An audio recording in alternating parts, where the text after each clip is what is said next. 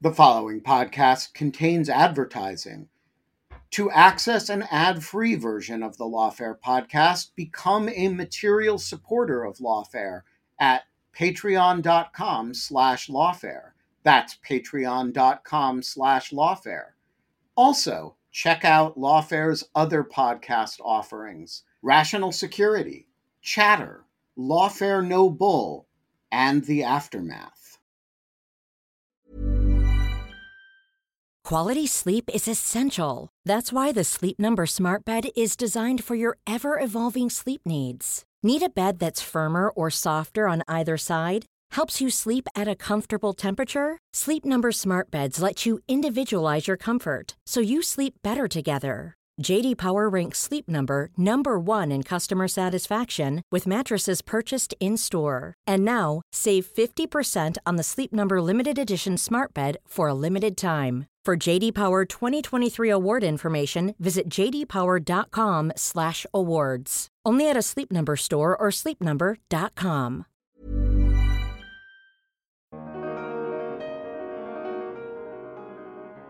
We are 10 months into the Biden administration, and clearly we see that something's not completely right with transatlantic relations.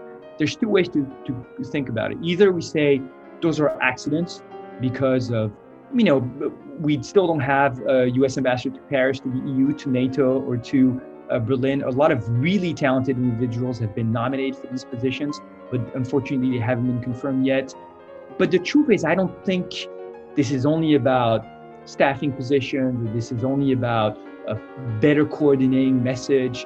I think there's something more structural going on, which is that the U.S. does have shifting priorities, that Europe is less central to the U.S. global outlook than it used to be, and that this does demand on Europeans to step up their efforts. It's time to have a frank and honest conversation among allies. I'm Jacob Schultz, and this is the Lawfare Podcast, September 27th, 2021. France is mad. More specifically, France is mad about Australia reneging on a deal for French submarines and opting to go instead with an American contract. It's all part of AUKUS, a new trilateral security pact between Australia, the United Kingdom, and the US that was announced 2 weeks ago. France recalled its ambassador to the US and otherwise expressed dismay at the development. So what gives?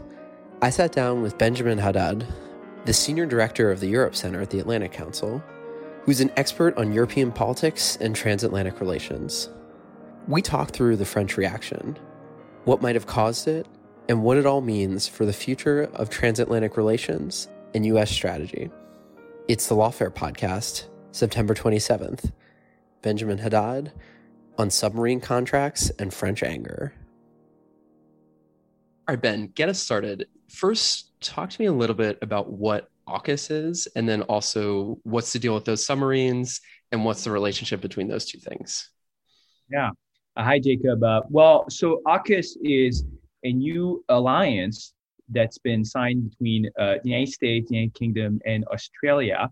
It was a surprise move, pretty shock announcement last week, which comes with a huge submarines deal that the United States and the United Kingdom will provide to Australia, nuclear-propelled submarines. And I think, this is the result of growing Chinese assertiveness in the region, in the Indo-Pacific, and a choice by Australia to modernize its submarine fleet that is coming to obsolescence, but in a broader fashion, clearly bring closer the United States in the region as a strategic partner as they feel this growing threat. And of course, for the United States, that has, under the Biden administration, but also his predecessors, put confronting China at the center of his preoccupation, creating new coalitions and alliances in the region. I think this is a foreign policy success. Now, obviously, this comes at a certain cost, and I think a cost that was overlooked by the Biden administration. Australia already had a deal to build submarines with France, with and a consortium that included Naval Group, but also some American companies like Lockheed Martin.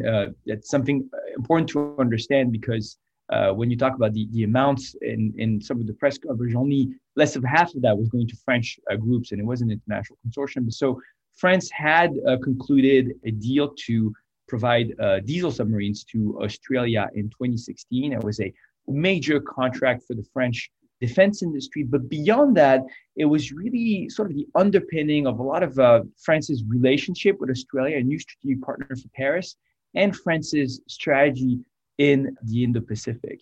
And the AUKUS announcement really came as a shock for the French defense establishment, French policymakers, and created an earthquake in Paris. Beyond the commercial nature of the deal and the fact that France lost this contract, maybe we can go into more details about the contract a little later. But I think what's really important for people to understand when you look at the French reaction is that it is really seen as a breach of trust among allies. The United States, the UK, and Australia negotiated this agreement in complete secrecy. France had conversations with American interlocutors, with Australian interlocutors in the last few months, where nothing previewed this agreement. On August 30th, for example, you have a communique. The Australian and the French foreign minister met, and they recalled the importance of the strategic partnership and of the submarine agreement. And for France, it was really, about its Indo-Pacific strategy, where you have close to 2 million French citizens in the region. France has invested heavily in strategic partnerships with countries like Australia, Japan, India, which incidentally are also U.S. allies in the region. France has conducted freedom of navigation operations in South China Sea, has patrolled the Strait of Taiwan, participates to military exercises alongside the United States, the UK, Australia, or India in the region. So I think, the surprise in Paris really comes from the fact that the Biden administration has put rallying allies, and especially European allies, at the core of its discourse and strategy, has said that it wants to create a transatlantic front to confront China. And so the secrecy which this was negotiated and how it undercuts France's presence in the region, I think was really the cause of the strong reaction. And really an unprecedented reaction in Paris. Obviously, Macron decided to recall the French ambassador to the United States. This is the first time in 240 years this happens. For the historical anecdote, the French ambassador to the United States was actually recalled once, but under U.S. demand. Under George Washington, Ambassador Genet was seen as interfering in American politics and trying to get the United States to go to war with the United Kingdom. At the time, George Washington asked for him to be recalled, which he was only symbolically, because he was at risk of facing the guillotine during the French Revolution if he came back in 1794. So he did ask for asylum, and Alexander Hamilton, who did not like Genet, was kind enough to grant him asylum in the United States. So he did retire and live to his death as a farmer in the United States. But so, that aside, I think it really shows the shock of the reaction. One last word, and we can have a conversation about it. I do think that the conversation between President Biden and President Macron a few days ago did do much to assuage some of the wound and start to overcome this. I think the conversation hit all the right notes, which is that President Biden acknowledged that an open consultation among allies could have been beneficial in this case, which is it's not really an apology, but it's the beginning of a mea culpa, I think, on at least the process and the method in which this was done. The United States acknowledged France's role in the Indo-Pacific as a key partner of the United States, acknowledged as well that a capable European defense alongside NATO was important to transatlantic security. And we can also go into more detail on what that could mean in the next few months, what it could mean for the transatlantic relationship.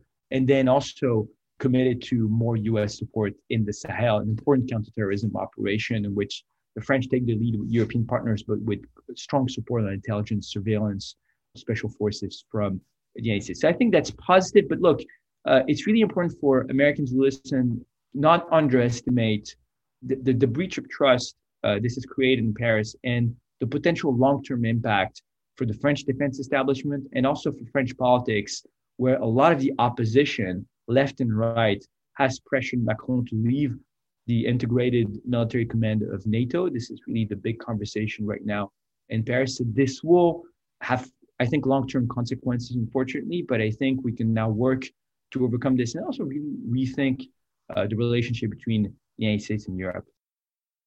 So there's a lot to unpack there. I think where I want to start with is the French reaction to this. So it's the thing that's probably gotten the most attention in the US for good and for ill.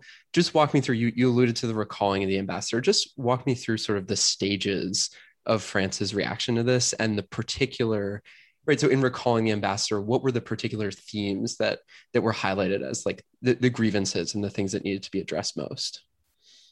So recalling the ambassador, is a very strong symbolic move you can do in foreign relations to express discontent.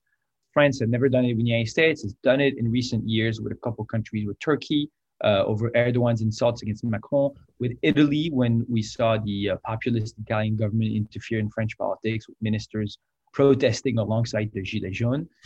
But it's almost unprecedented. And it is unprecedented in the bilateral relationship with the United States. France also recalled its ambassador to Australia. So when the ambassador comes back, so first it's a way to express discontent, and it's also a way for the president to speak to the ambassador, consult, and think about the next steps in the relationship and how to go from there. I do think, by the way, that the bilateral relationship with Australia will be in a really bad shape for a long time. I think, this is obviously the Franco-American relationship is very strong culturally, economically. The two countries cooperate heavily in the Sahel. I mentioned it also in the coalition against ISIS in Syria and Iraq. So this is a really important strategic partnership for France for obvious reasons. So it's not like we can just reset it overnight, but it does pose this question. And I think this is why it was important to send that message to Paris. I would also underscore that, it's important to understand it doesn't come in a vacuum, right? First, you have the cumulative effect after 4 years of Trump. But also 10 months into the Biden administration, there is a sense of disappointment among many European allies with respect to an administration that has come proclaiming that America is back, that it would put Europe and allies at the center of its strategy. We saw already some protests in August, mostly in Berlin and London, over the lack of consultation, coordination over the Afghan withdrawal, especially in the weeks that led to the fall of Kabul. The United States did consult with its allies over its timeline of withdrawal when President Biden decided on the withdrawal leading to September. But Europeans have also felt that they had very little clout and influence also in the decision-making process in Washington. So that was a first shock. And then you had other irritants in the relationship in the last few months. We have only just announced the lifting of the travel ban on European citizens traveling to the United States, which has really disrupted the lives of individuals, families, and businesses across the Atlantic, especially in the last few months as the European Union has exceeded the rates of vaccination of the United States. This is really looked at irrational and incomprehensible. And, a nod here to Brookings Senior Fellow Sylvia Belin, who's done a ton of work, I think, publicly, but also behind the scene on this ban. And then a lot of the Trump irritants, like the tariffs on steel and aluminum and some of the trade disagreements on technology and other things are still here. So once again, there is also context also that leads to this decision. And so that's the contextual factor. And then there's the question of the contract, right? So you mentioned a bit about the contract. So walk us through what exactly was in the contract and what about the breach made it feel particularly egregious from a French perspective? Well, look, this was a major contract, some estimate all the way to $90 billion to deliver diesel submarines to Australia, and not only deliver them, but build them in Australia with an Australian workforce over the next decades. Now, Australians have made a few criticism of this contract, or rather of the implementation, pointing to budget overruns, pointing to delays, pointing out as well to the technology that they feel is obsolete, especially in the face of growing Chinese threats. And that technology is the difference between diesel and nuclear, right? Diesel and nuclear. Now, these are not nuclear armed submarines, these are nuclear propelled submarines. It's important to understand the distinction. Now, on the technology piece, it comes as a huge surprise for a lot of French watchers because the French Navy has nuclear propelled submarines, and it was actually an Australian request at the time to convert those submarines to diesel, mostly because of public opinion at the time in Australia. They did not want to host nuclear propelled submarines. So the technology argument doesn't really hold. When it comes to budget and delays, that is a question. It is actually quite standard in such contracts. It's also largely linked to the sovereignty clause in the contract that Australia had requested that most of these submarines be built, maintained on Australian soil. It's important to note that that clause is actually not part of the agreement between the United States, Australia, and the United Kingdom. As for delays, unfortunately, the new contract will mean that Australia will have submarines much later than it would have on the French contract. So there will be a few years, maybe a decade, in which Australia will be left without submarines, which would not have been the case with the French contract. So we'll probably have to lease submarines from other countries. So, from a technical standpoint, I think there's a lot of question about whether some of the Australians' points hold. What does hold, though, I think, is the political and strategic dimension of this. I think clearly the choice that Australia made, the new Australian government, because this is a decision by Scott Morrison, the contract at the time had been negotiated by Malcolm Turnbull. The decision is a strategic one to turn to the United States as its main partner in the region. You can discuss whether it was an either or, because the United States was already an important partner of Australia, and that contract allowed France to get in. But I understand the impetus to get close to Washington in this changing strategic environment, of course. And you mentioned there's a consortium of manufacturers, right, involved in producing the French submarines. Is it something to do with the composition of that consortium that contributed to how angry, the French reaction has been? Is it the case that like there's a significant component of that that's state owned, or that it's anything like that? No, I mean, it is state-owned. Naval Group is partly state-owned, but I wouldn't really look to that to explain the reaction. I think really look at the breach of trust among allies, look at the secrecy with which this was done. France cared about its relationship with Australia and did not see clear signals that Australia was going to get out of this contract. And then more importantly, the relationship with the United States. What's incomprehensible in this is why the United States could not find a way to bring France in a new arrangement, either a new contract, but at least in this alliance, acknowledging the role that France plays in the Indo-Pacific as contributing to a transatlantic strategy in the region. So talk a bit about what that role is in the Indo-Pacific, right? So in the US and in the sort of think tank world, there's been all this buzz for a little while now about the Quad, right? And how in the US, there's this burgeoning alliance between the United States, Japan, India, and Australia to sort of counter Chinese influence in the Indo-Pacific. What role has France played in the Indo-Pacific? And, from a French perspective, what would be sort of the ideal level of engagement on these types of strategic issues? Well, the question you're asking is really interesting, because beyond just the question of the Indo-Pacific, it does pose the question of what the United States expects its European allies to do and how we think about our transatlantic relationship in the next few years. And that's really at the heart of a lot of our strategic conversations. France has close to 2 million citizens in the region. It's invested heavily in the last few years in bilateral relationships with India, and we see the French doubling down right now with India after losing the contract with Australia, with Japan, and with Australia.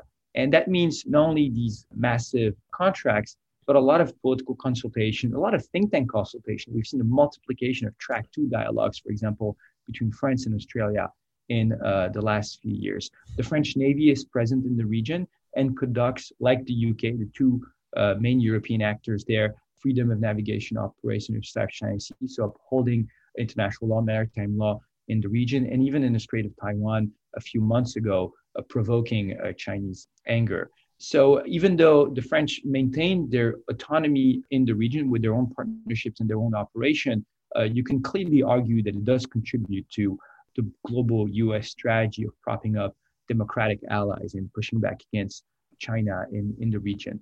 But to the point about the transatlantic relationship, it is clear that the United States has decided to invest mostly in the relationship with its Asian allies in the region. The Quad is a good example. Some voices have asked, for example, whether some European observers or partners could be brought into the Quad. It is actually, unfortunately, ironic that AUKUS was announced the day before the EU strategy on the Indo-Pacific was supposed to be rolled out by Joseph Borrell, the High Representative of the European Union, which, some people have asked me whether this was on purpose. I certainly don't think this was on purpose by the US administration. I think they just even missed the fact that the EU was rolling out an Indo-Pacific strategy. And did this pose the question of what our transatlantic relationship is about?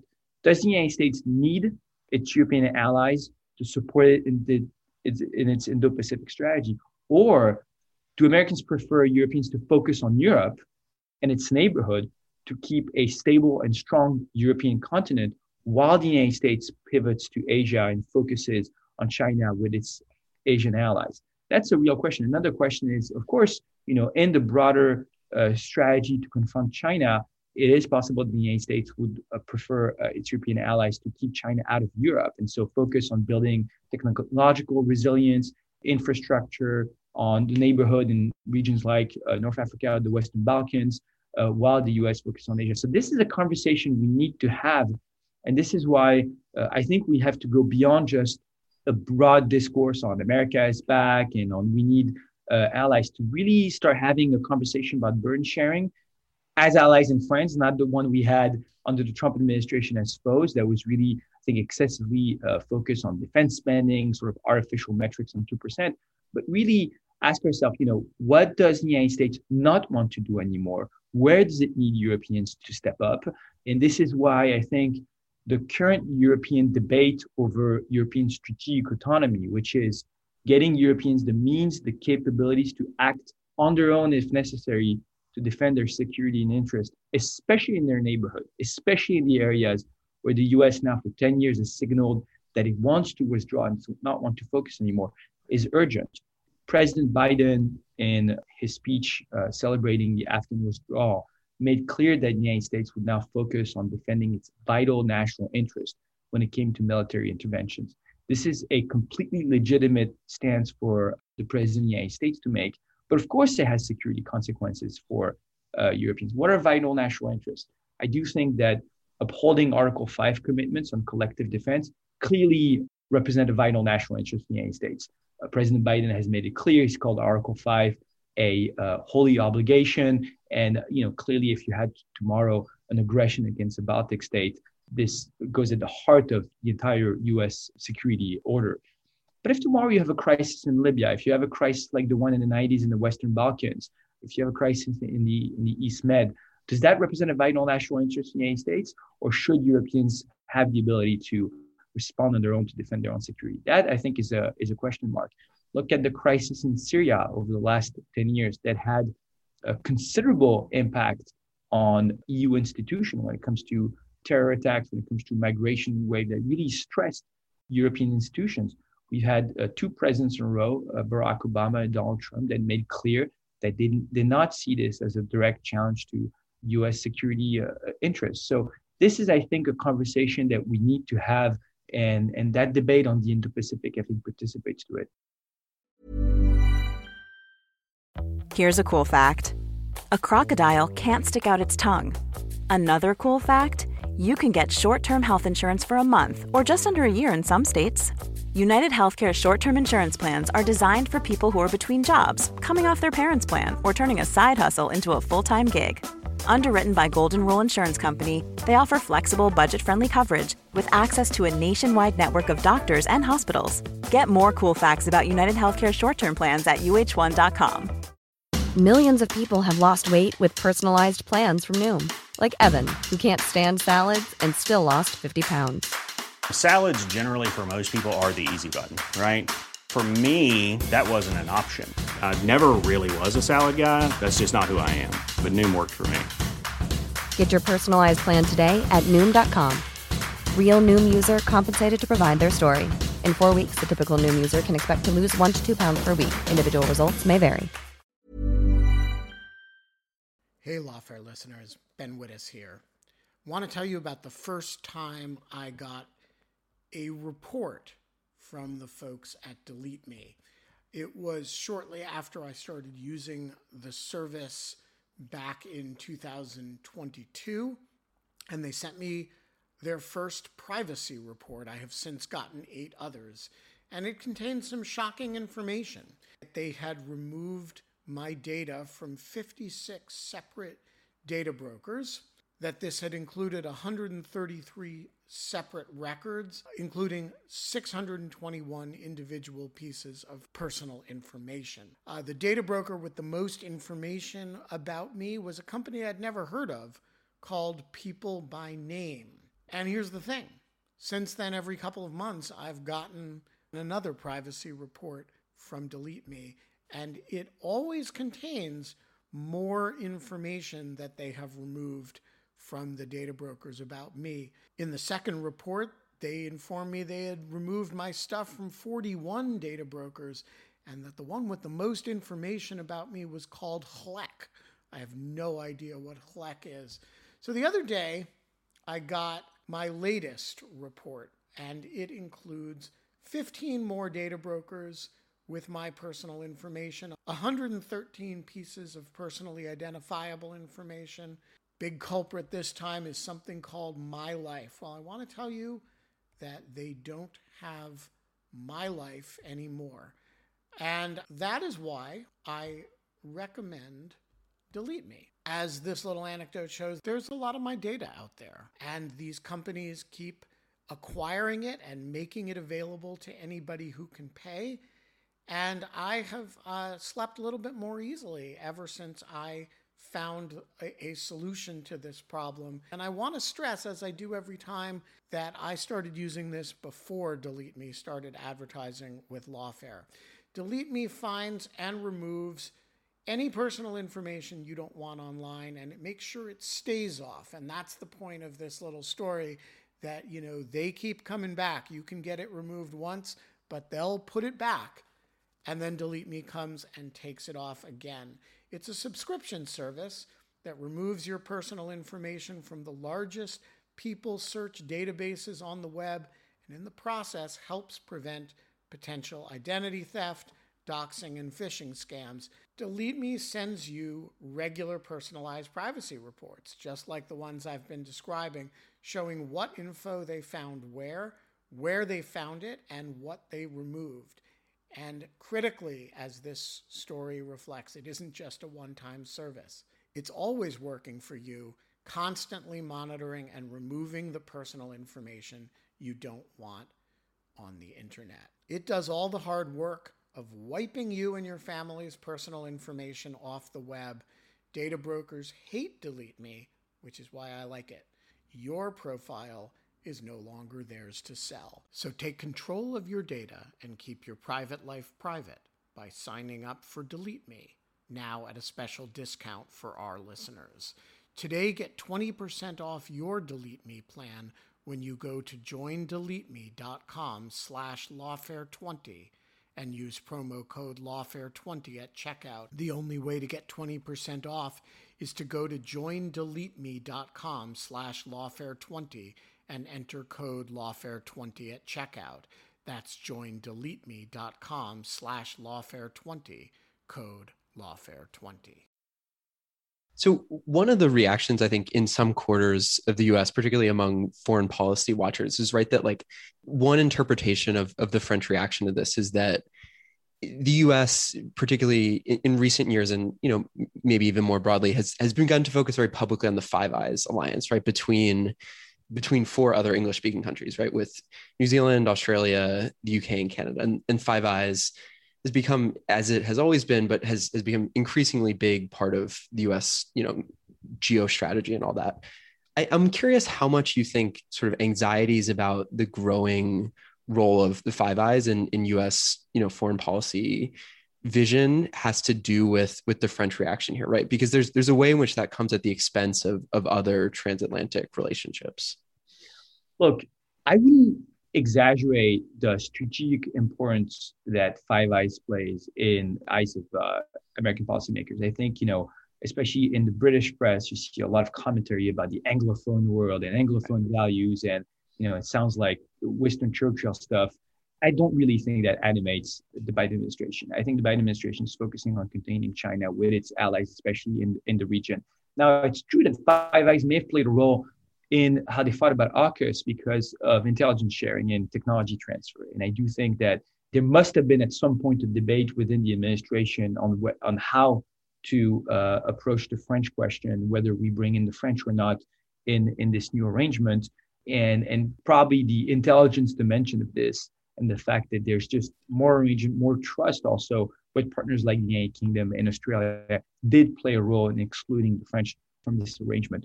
What it does show, though, is that we might be coming to a phase where the US values flexibility more than anything else.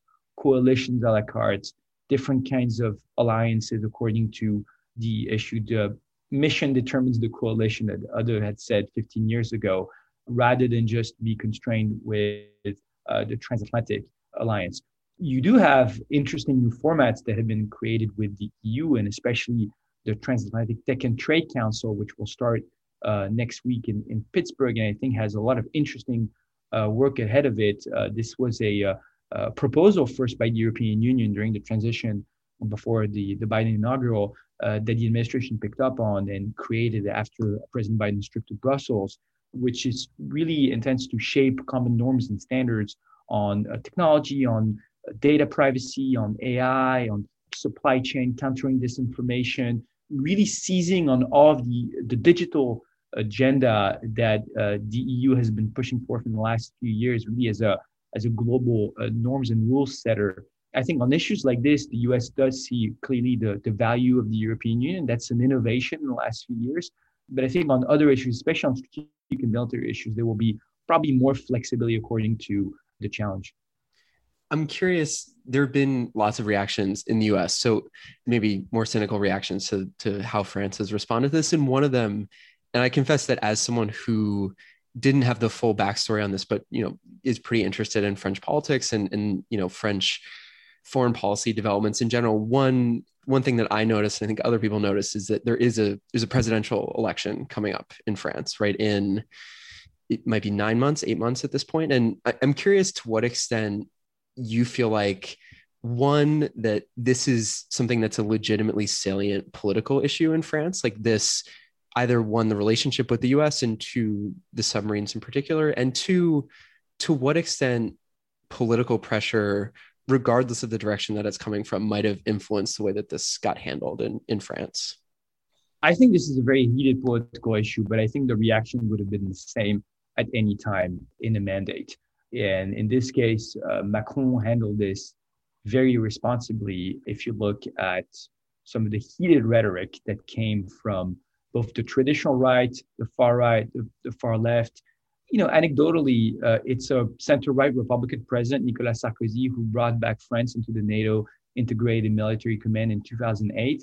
And his party is now calling for leaving the integrated military command.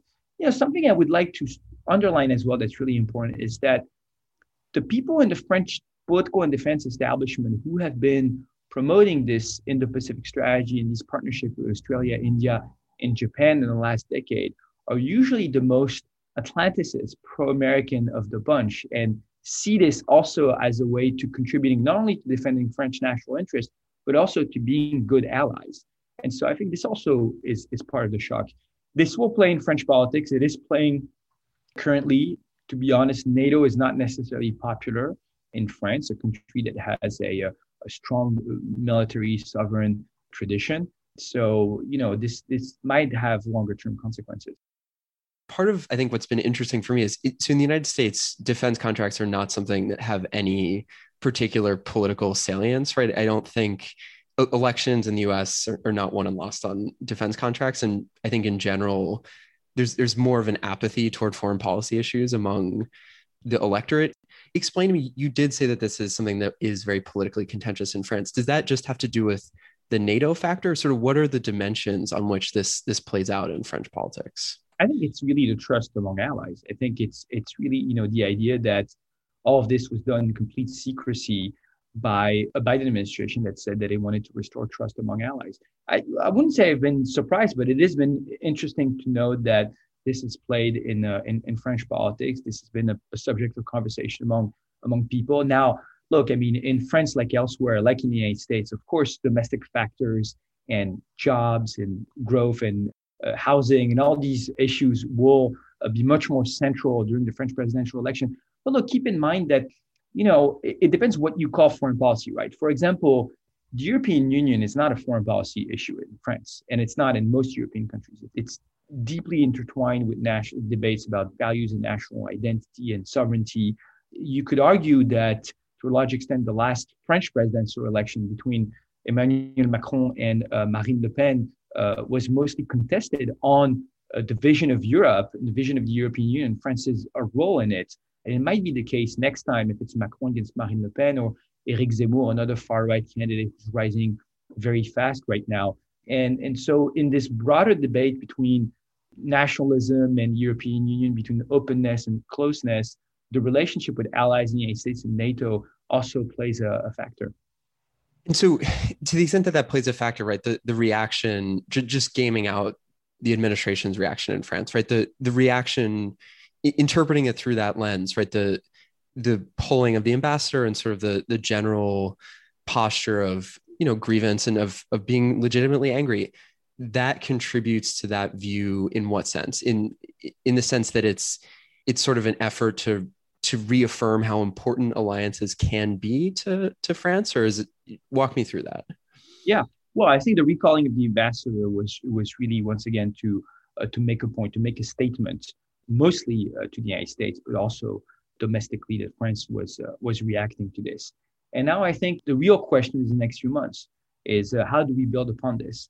I mentioned earlier in the conversation, they made a point about a capable, robust European defense alongside NATO.